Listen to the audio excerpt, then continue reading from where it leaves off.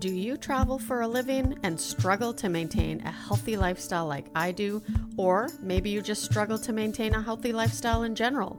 This is the Road to Health podcast, and I am Tamar, your host for this adventure. I travel for business often, which presents some challenges in terms of achieving and maintaining a healthy lifestyle. Join me on my perfectly imperfect journey as I implement the strategies I've learned from the coaches I work with and interview on my show to lose 40 pounds by June 1st, 2020. I don't always manage to resist the temptations that come from traveling for business, but by working on a few key areas of my mental and physical health, I'm managing to get healthier as I go. No one needs to take this journey alone. So if you struggle to make healthy choices on the road like I do, join me for this ride on the road to health. Well-traveled, well-lived. Are you someone who has used food, drugs, or alcohol to get rid of those feelings and numb out the pain? Hey guys, Tamar here from the Road to Health podcast. Thank you so much for joining me today. Today is the day I start off my 5-part series, which is going to be 2 episodes per part. And this month, I'm going to be speaking to addiction. And although my journey during this part of the series really focuses on drugs and alcohol, I don't see addiction as just specific substances. I mean, for me, food is also in there, right? I used food after I got sober to numb out those feelings and the pain that I experienced. And because it was a quick fix, right? It gave me that instant gratification. So, keep in mind throughout this, if you can't relate with drugs or alcohol, you may be able to relate to food. You may have tried other things to numb out those feelings. And, so really the goal of this series is to really kind of get into my story, share with you guys what happened, how I ended up changing and what I'm doing today to keep it that way, right? Because it's ongoing work. It's not something that just comes naturally. I know that if I slip into old habits, I could very much so go back into these behaviors, and that's something I don't want to do anymore. So I am going to be getting vulnerable. I'm going to be sharing some stories that I have never shared on the show before. And just keep in mind that this is also going to be in my book, which is releasing on July 14th. I'm still working on a title, so I'm going to be posting that in the Facebook group. I've got some ideas, but of course, I would love your thoughts and opinions because I want you guys to be part of this book that I'm writing. And, just because, you guys inspire me to continue to move forward. And I just appreciate you all. So thank you so much for listening. If you know anybody who has struggled from addiction in the past and is kind of feeling stuck right now, they don't know where to go, or maybe they're even struggling right now, forward these episodes off to them, let them know about it. And hopefully through sharing these episodes, we can help people, regain the hope in themselves that they too can change their lives.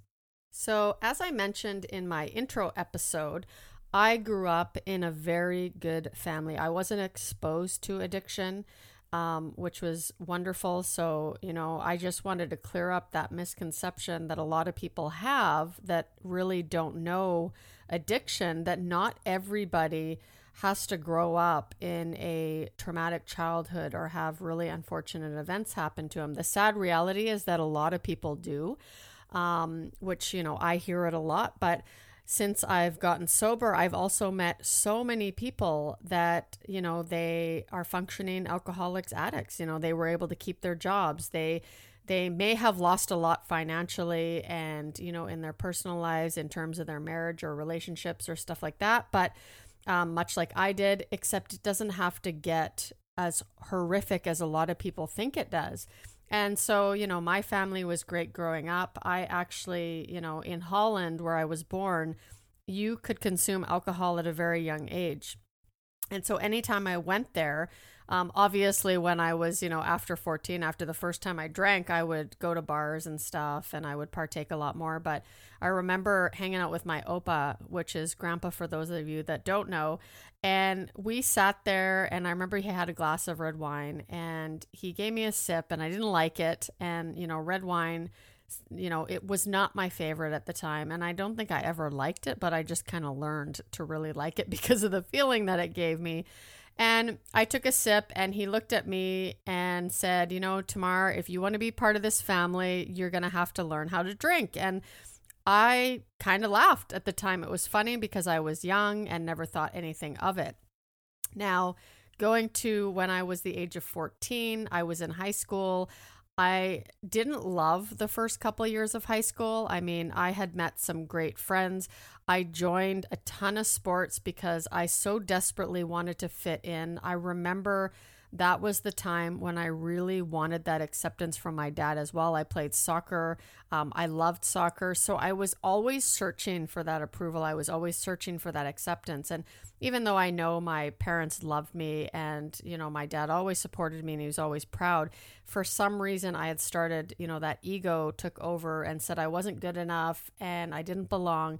And so I just remember at those early years of high school really wanting to fit in.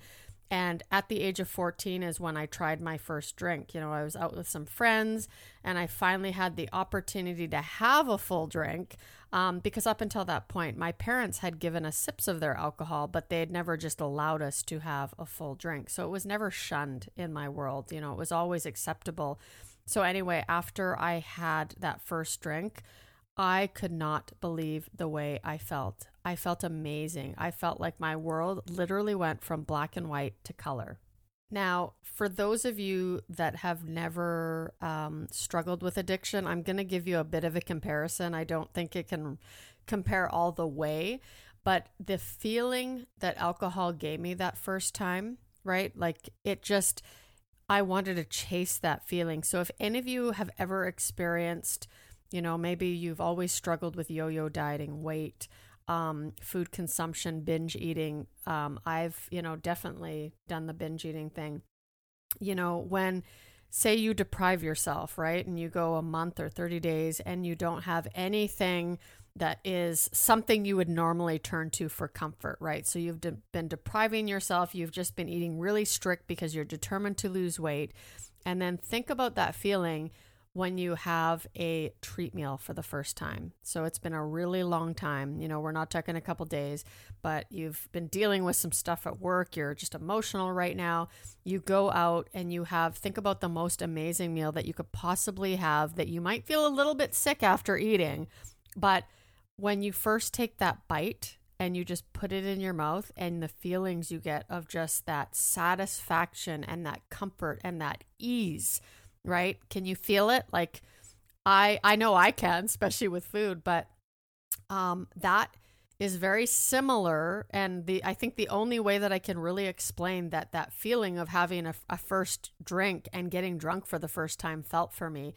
And each and every time I drank, I wanted to chase that feeling. And I didn't know where that limit was to blackout, right? It was like, okay, I've had one drink, it made me feel this good. Well, what if I have another drink? It's going to make me feel that good, and so on and so on and so on. And so even though people would look at me and go, hey, Tamar, like you've had enough, you should probably stop right now. I wanted to continue to chase that feeling. I'm like, what are you talking about? Like I don't have to stop. I'm fine, right? And it was always, I'm fine. Don't worry about me. I can handle my alcohol. So that is how I felt the first time I had a drink. And I think what people don't understand is that's what separates somebody with addiction and somebody who doesn't experience it. And I think a lot of us can experience in different ways. But especially for drugs and alcohol, that feeling is just so elusive and we just want it so badly. It's like an allergy, right? It's something that as soon as we ingest something into our body, everything changes and we love that feeling and we just want to continue to experience that feeling.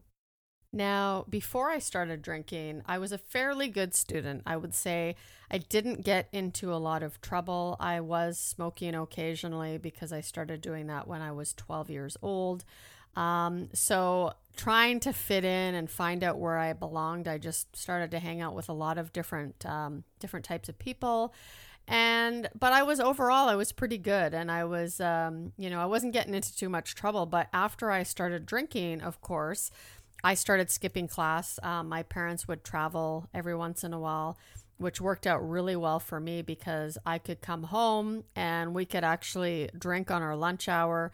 We'd hang out at my place, and usually the drink of choice back then was those Tropikiwi. I don't know if you guys have heard of it, but they came in the 2-liter bottle. And so we would scrounge up enough money. And often, unfortunately, I hate to say this, Mom, if you're listening, I'm sorry. But I would go into my mom's purse and find a $20 bill. And then I could buy a few bottles of this 2-liter Tropikiwi drink, which I don't even think today I could stand the smell of it. I would probably get sick. But that was what I started drinking in Rockaberry as well. And so we would go and grab these 2-liter coolers. I would stash them at my house, and at lunch we would go home and drink, which was super fun. And, from there I just started skipping out a lot more. And I remember coming home once and showing my mom my report card, and she's like, "Oh, what's this, 32?" And I'm like, "Oh, that's the number of students in the class," right? When in reality it was how much, absentee time I had. And so because I had given some sob story to the vice principal, they didn't give me a hard time. So already back then, I used to really manipulate everything. I started stealing as well. The friends I was hanging out with, we'd go to the mall and we'd start, stealing these rings. We wanted jewelry, stuff like that. So, that started happening. I remember when I turned 16, I was so excited to get my driver's license that back then you could actually do this. I know it sounds crazy, but on the day of my birthday, I went and got my learners, and 30 days later, because you had to have at least 30 days experience driving, I went and I got my driver's license, and I barely passed it, but I did. And I was super excited because now I actually had the freedom. And in the town that we lived in, even though a lot of my friends were kind of in town, there was a lot of people, and all the house parties that were happening outside of town. So you either had to get your parents to drive you, which was not going to happen, or you needed to have a vehicle. So when I got my driver's license, everything changed. My mom was really great about lending me her car, which may not have been a good thing at the time, but I remember one weekend a friend of mine had mentioned a party that was happening, and we decided to go pick up some other friends and head on over. And so we walked into the party. It was probably about 9 or 10 o'clock at night. I can't even imagine now going to a party at 9 or 10 o'clock at night because I'm long sleeping, but I digress. So anyway, we went to this party and it was a lot of fun. I was upstairs hanging out, drinking with some friends, and went to go look for the friend that I had actually gone to the party with. When I went downstairs, to my surprise, the kids back then, and I don't know if this happens today, but it did back then, they had these plastic bags and they were spraying aerosol into them and actually huffing the aerosol to get high. And I smoked pot at the time. I started smoking pot while I was 14 as well, so that the pot and the alcohol kind of came together. And so I was kind of surprised. I thought, "Oh, what's this?" And I'm glad I never tried that. But we were talking to a friend of ours and we said, "Hey, why don't we go out? Let's smoke a couple joints." And so we would actually go into my mom's car with a lot of us, more than should have been fitting in that car. And we would hotbox the car. And so we were already drunk and now we were getting stoned. And I remember at a certain point in the evening, one of the guys had said, "Hey, have you ever tried speed?" And I'm like, "Oh, no, I haven't." And so we did that as well, right? And the whole night is kind of in and out. But what I remember is later on that evening, or probably early the next morning, I was sitting upstairs kind of taking a break. There were some people that were dancing. And then all of a sudden, it's almost like just a chunk of time had been taken out of my life, because the next minute I look up and I see that same friend that was dancing now making a sandwich. The music was off and it was weird. I went from watching a few people dancing, just hanging out, enjoying myself, to all of a sudden music off, friends in the kitchen making a sandwich. And I have no idea what just happened to that time. And this was a couple years after I started drinking. So I was used to blacking out, and this was nowhere near a blackout. And so that was a little scary. About an hour later, I decided, okay, let's go home. I ended up driving about 10 of us, my mom's little Nissan Micra. Really comfortably fits 4, maybe 5 people, but we managed to get 10 people in there. I remember driving home. Of course, had my hands at 10 and 2, and we were out in the middle of nowhere, don't forget. And I think this was probably about 4 o'clock in the morning at this point. And so I was driving everybody home. I was panicking. My friend was actually sitting kind of through the middle of the console there and, giving me words of encouragement that we'll be okay. We're going to get there. We're going to get to our destination. And I remember all of a sudden, one of my friends yelled, I think raccoon, and I slammed on the brakes. We ended up hitting this raccoon. Everybody was freaking out and screaming out in the car. And it's very entertaining when I think about it now, other than obviously putting all these people at risk and their safety, which, I regretted for a long time. But we just stopped and nobody would get out of the car because we were freaking out and we didn't know if we had killed this raccoon or if it was a possum. We don't know, but I think it was a raccoon because it was fairly big. And so anyway, someone's like, go, go, go. And we went. I'm pretty sure the raccoon died. I do write about this in the book as well. I decided instead of dropping everybody off, we were going to go to one location and everybody could kind of walk home from there. Yes, there was fur and blood on the car, which we ended up spraying off. But it was nights like those that today I look back on and I think, wow, I would never in my right mind do anything like that. I would never have 10 people in a vehicle. And that's just some of the stupid stuff that alcohol made me do. And don't forget, I was only 16 at this point. And I would go home in the evening and actually I would stop by the store. And this really pissed my mom off. I would stop at the store and I would grab those, the tree air fresheners that you could get. I wouldn't even grab a good smell. I would just grab whatever was available and I would grab a few of them. And, not one, because I know now that you can just take a little bit out of the package and it's all good, right? It'll make your car smell fresh. But I would buy multiple and I would put it in there and my mom would wake me up just livid going, why the hell are you putting these air fresheners in my car? But what she didn't know is I was doing it to cover up the smell of weed, right? Because the car just reeked every single time I took it out like weed because we'd always hotbox my mom's car. So at this point of my teenage years, I certainly wasn't scared to try anything. I would do acid during school, which was an interesting experience. I don't recommend that. I actually don't recommend using drugs at all in school. I became a little bit of a bully. I would pick on certain people and just to get a rise out of others, make people laugh at this person's expense. So I started doing that. I wasn't at school a lot. I remember actually in my English class, my teacher would kick me out a lot. And, I would use that time to roam the halls and go socialize with other friends that had gotten kicked out of class. And, I almost had fun with it. And I remember on our finals, actually, I was near failing English 12 and probably because I wasn't there a lot. And my teacher came by and put my exam down on my desk and she said, you need, I think it was 54%. You need 54% to pass this exam. And if you fail this exam and you're in my class again next year, I'm going to make your life a living hell.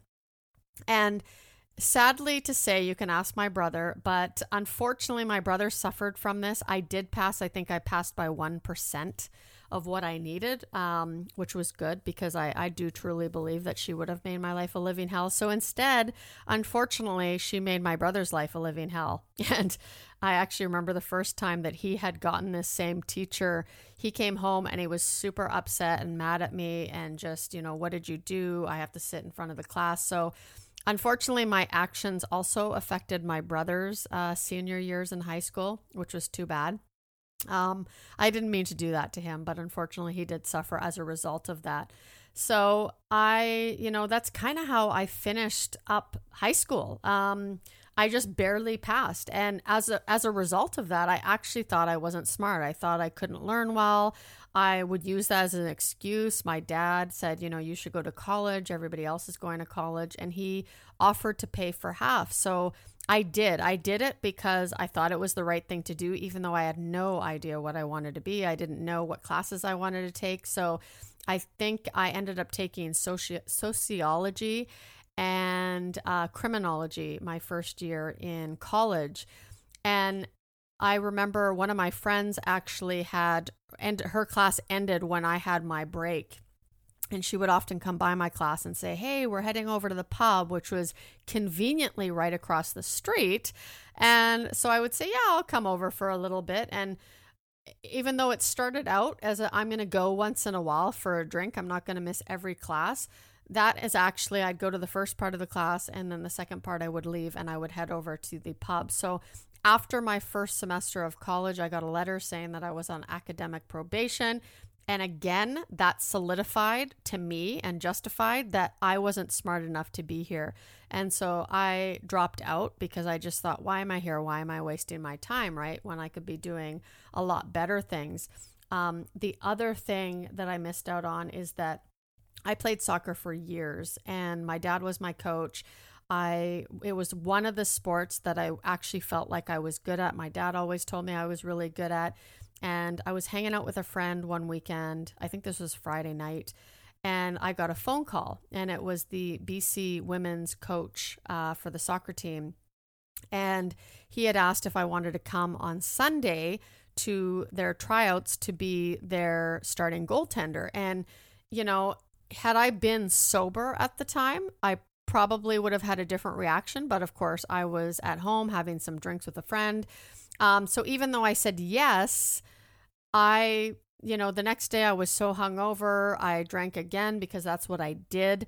And I actually ended up missing those tryouts. And that is probably one of the things I look back on. And, had I been in a different state of mind, I would have never given up that opportunity because even though I was getting to that age where partying was a lot more important than soccer was something that always kept me fairly healthy. Now, this was the first of many opportunities that I would turn down for, different things in my life. And I remember friends asking me, why didn't you do this? Or why did you give up on that? And I couldn't really answer why. I would always say, I don't know. And the truth is, if I was drunk, my power of choice just kind of went out the window, and that's just the way it was. And, I felt a lot of times throughout my young adult life that I would get these opportunities, almost like a get out of jail free card, that, this higher power or something was telling me, hey, if you want out of this now, I can help you.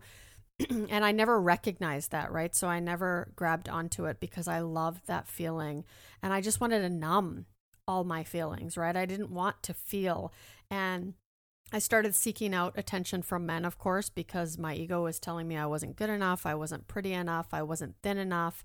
And so I was just, it was consuming all this bad stuff. And, infidelity started in my relationships because I liked the excitement of things. It was almost like, with addiction, getting drunk, that feeling of just, getting high or getting drunk. I liked that in all other areas of my life as well, including men, and so at a certain point in my life, I actually had an affair with a married man. He was probably about 10 years older than I was. I'd had kind of this crush on him when I was younger because I had known him for a while. And, it got to a point where he would buy me my drinks. So I would use him for that. And, one of my not so fine moments in that relationship was I remember I was so desperate to get a night out and buy some booze, and I didn't have money. I was hardly able to pay my rent. In fact, I moved around a lot back then because I just couldn't continue to pay my bills or my rent. And he had, called me up one night. He was actually drunk, went out with some buddies, came over and said, hey, you know what? I'll give you $40 if you'll do me a sexual favor. And I didn't have any money for alcohol, and I so desperately wanted to go out and get drunk because I think I had had a couple drinks left in my fridge, which was very rare. And I'm like, okay, yeah, come on over, right?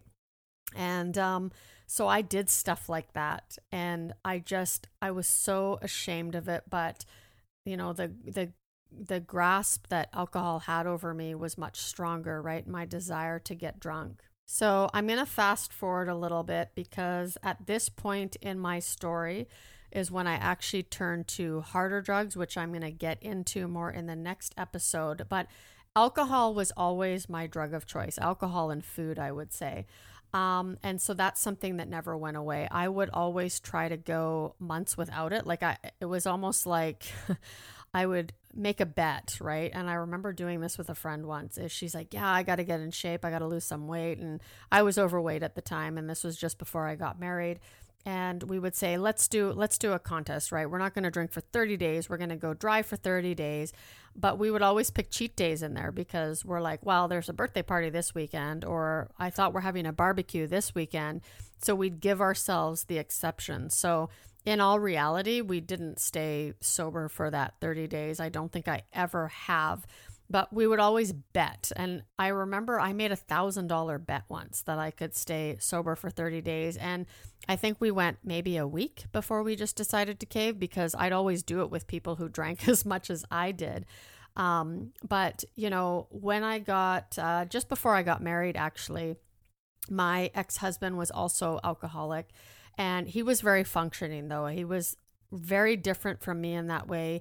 He could drink a ton of alcohol, and then at a certain point he would just say, okay, I'm out, I'm going to bed, and he would pass out. And whereas I didn't have that control, right? I wanted to keep going, and it caused a lot of friction in our relationship because he had that control somewhat and I didn't. And so, I did some things to him that I deeply regret, but there was times where we went out to get-togethers, and I remember I would be so drunk that I'd be giving lap dances to some of the other guys because, again, I was looking for that attention, right? I wanted the attention, and because I was overweight for a lot of my early years in my marriage, I wanted attention from other men as well. And I remember one day getting left in a bathtub. I had gotten sick in the car on the way home. My ex was so livid with me that we drove home. He was yelling at me, and rightfully so. I mean, when I heard the next day exactly what I had done that evening, not a proud moment, as many. And, I went and I got in the bathtub fully clothed, and I'm like, okay, screw you.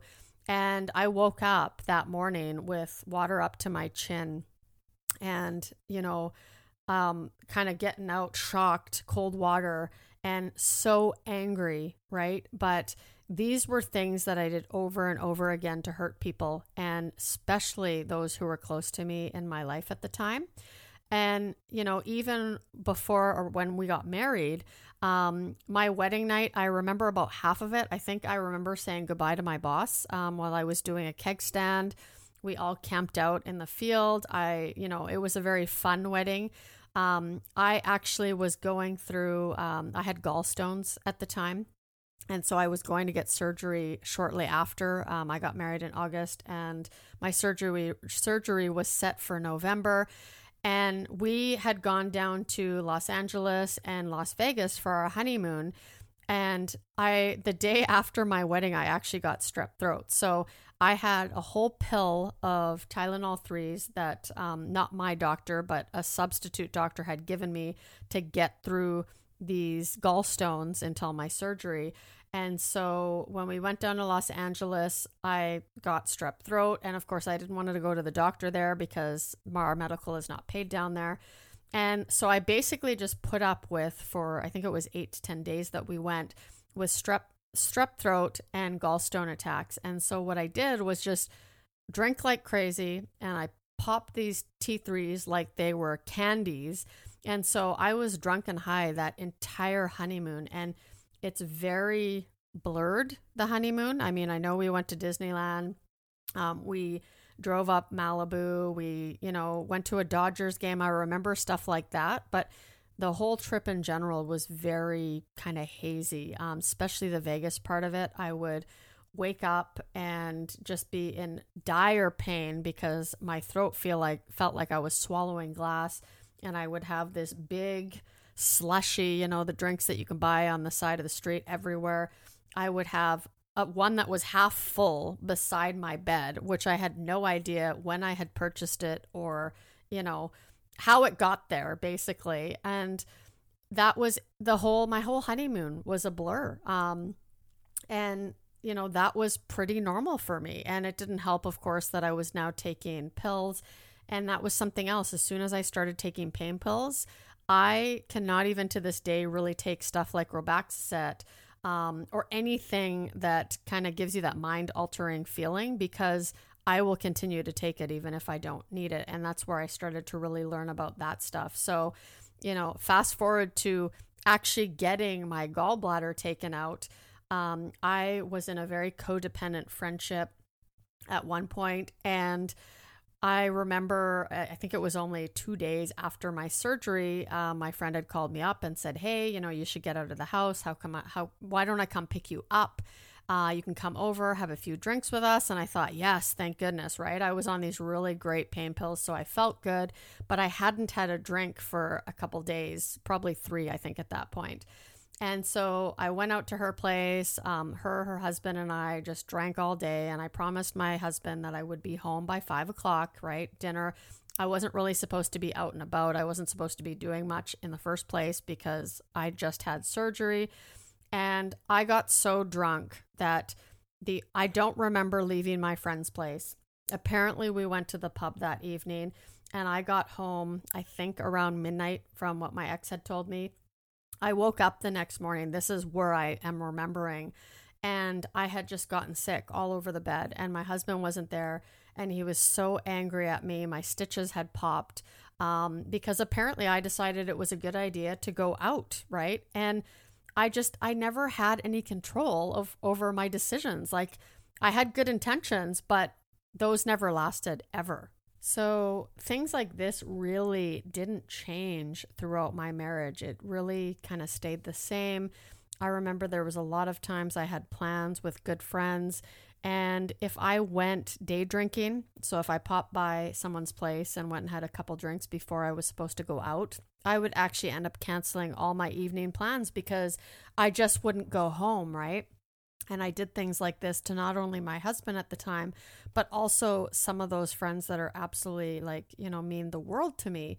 And I didn't until the following day feel that feeling of guilt and remorse.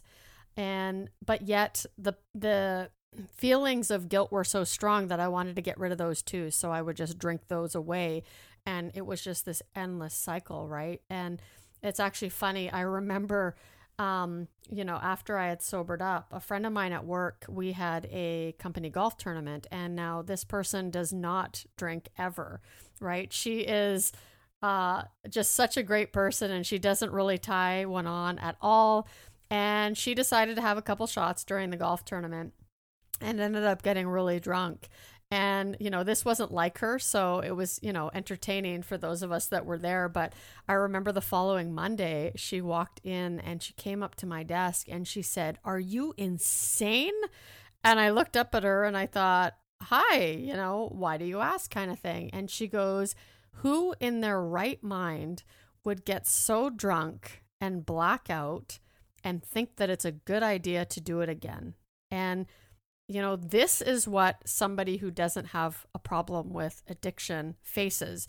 They get so drunk, they black out, they wake up the next morning, and they're probably very likely to never do that again. But that wasn't me, right? And I remember sitting with my best friend one night. My husband and I had a housewarming party, and I was super sick, and I just was in tears, and I'm like, why do I keep doing this to myself? And we were sitting there, and she says, "You keep saying you're going to change. Why do you keep doing this to yourself?" And I just remember saying, "I'm done, right? I don't want to do this anymore." And I meant it at the time. Whenever I said that I'm done, I don't want to be like this, I sincerely meant it with all my heart. But as soon as I took another drink, that all went out the window. I had hit such a deep depression at a certain point. I weighed 215 pounds. I didn't want to live anymore. My marriage was falling apart. And I just finally had made the decision, I need to change, right? Something had happened in that moment, and I let it inspire me to eventually lead to my journey of sobriety. And it took a long time for me to get to that point, much longer than I would have liked. But today, when I look back at those times, of course, now I can use that as experience, right? And I am where I am today, and I'm motivated to push even harder to, have what I feel like is success in my life, which is helping others. And just those events of the past really drive me forward today. So I am truly grateful for what I went through back at that time. I just came to realize that, as much as other people begged me to stop at certain points in my life, I couldn't do it for them. I finally came to a point in my life where I gained acceptance that I actually had a problem because, like I mentioned, I had never been homeless. I had never been abused by my family or anybody else when I was younger. And I had a great upbringing. And so that was almost a justification for me to not realize or not really believe that I was truly an alcoholic. And so when I got sober, one of the first things I had to do was actually accept the fact that I had a problem. And I actually went through a really cool exercise of writing out my story and recognizing, the points in my life where I had no power over alcohol and what I did, and really saw how it affected me in my life. And it's actually one of the activities I have in my upcoming course, which I'll talk about a little bit later, but is writing out your story, right? Recognizing the roadblocks, recognizing what stands in your way of you and you achieving your goals. And so, there's a lot of things that I had to go through, but acceptance was the main thing I had to get before I could move forward in this journey. Because today, I know that if I have a drink, it could get really out of hand. I can play that tape through. I actually was down in Mexico a few years ago when this happened the first time, and I ordered a virgin margarita. And when I got it, I took a sip and there was tequila in it, right? And it was so hot that day that I didn't even think about the smell. I just put it up to my lips. I took a sip. Instantly, obviously, the taste of alcohol hit me, so I spit it back out into the cup, and I just sat there. And that feeling, though, like I didn't swallow any of the alcohol, but just the feeling of it being in my mouth and the taste, because tequila obviously is very strong, and it gave me that numbing, tingling feeling again. And it actually scared me because I know what it would be like for me if I had continued to have that drink and been in a situation where I have all the booze I can possibly drink for free. And I can't even actually imagine what it would be like to be at an all-inclusive and get drunk, because my mind won't take me there anymore. I've done so many stupid things in my life when it comes to drugs and alcohol, and I can't even imagine what it would be like because I wouldn't remember it. I've never been in a situation before where I had unlimited booze, unless I was at a wedding, and in that case, I would usually only remember about half of the wedding. But I can't put myself there anymore. And I'm super grateful for that, because that's a place I don't want to go back to, right? And that's why I have this desire and this passion to help other people in terms of any sort of addiction that they might be dealing with. I'm not a therapist, obviously, and I don't have experience in that kind of part. But what I do have experience in is, helping people look back and seeing areas of their lives where they're powerless over, right? Because you have to get that. And so that was the biggest step in me accepting I had a problem and moving forward from it, and just, working on myself continuously since then. I am incredibly grateful for the life that I have today. I have so many people to thank for that. And I'm going to get into that in my future episodes when I talk a bit more in detail when I actually got sober. But it is work, it's something that I focus on every day. It's part of my life now, the journey of recovery. And I appreciate that I had to go through it, because it's just made me stronger and it's allowed me to do the things that I love today. So if you're struggling or you know someone who is, make sure you share out this episode, let them know. And, if you are having a hard time reaching your goals right now, maybe there's things that is holding you back, let me know. You can reach out, info@theroadtohealth.me. You can also go to my website, theroadtohealth.me, and book a free 30-minute call. I am happy to chat with you, help you determine the things that might be standing in your way. And of course, if you do have a problem with addiction or depression, go get help. Don't be scared to reach out, because there is always someone willing to give you a helping hand, and there is a better life for you out there. And I hope you guys enjoyed that episode. I hope it brought some hope. And, I'm happy to share this stuff. I can't wait. A couple weeks from now, the second episode of the addiction series, I'll be getting more into my use of hard drugs and how that affected me and really just helped me become who I am today. So guys, I hope you have a fantastic rest of your day and be safe out there. That wraps up another episode of the Road to Health podcast, where my goal is to empower and inspire you to build a firm belief in your own ability to change your life and start achieving your goals. I know from experience it can be hard to make healthy lifestyle changes that actually stick. I work with people to help them define their goals and identify the roadblocks that stop them from achieving them. If you would like to take advantage of a free consultation call to figure out how you can reach your goals, visit my website at www.theroadtohealth.me and book today. When you're there, make sure you sign up for my 5 steps to achieving your goals. And until next time, be safe and healthy.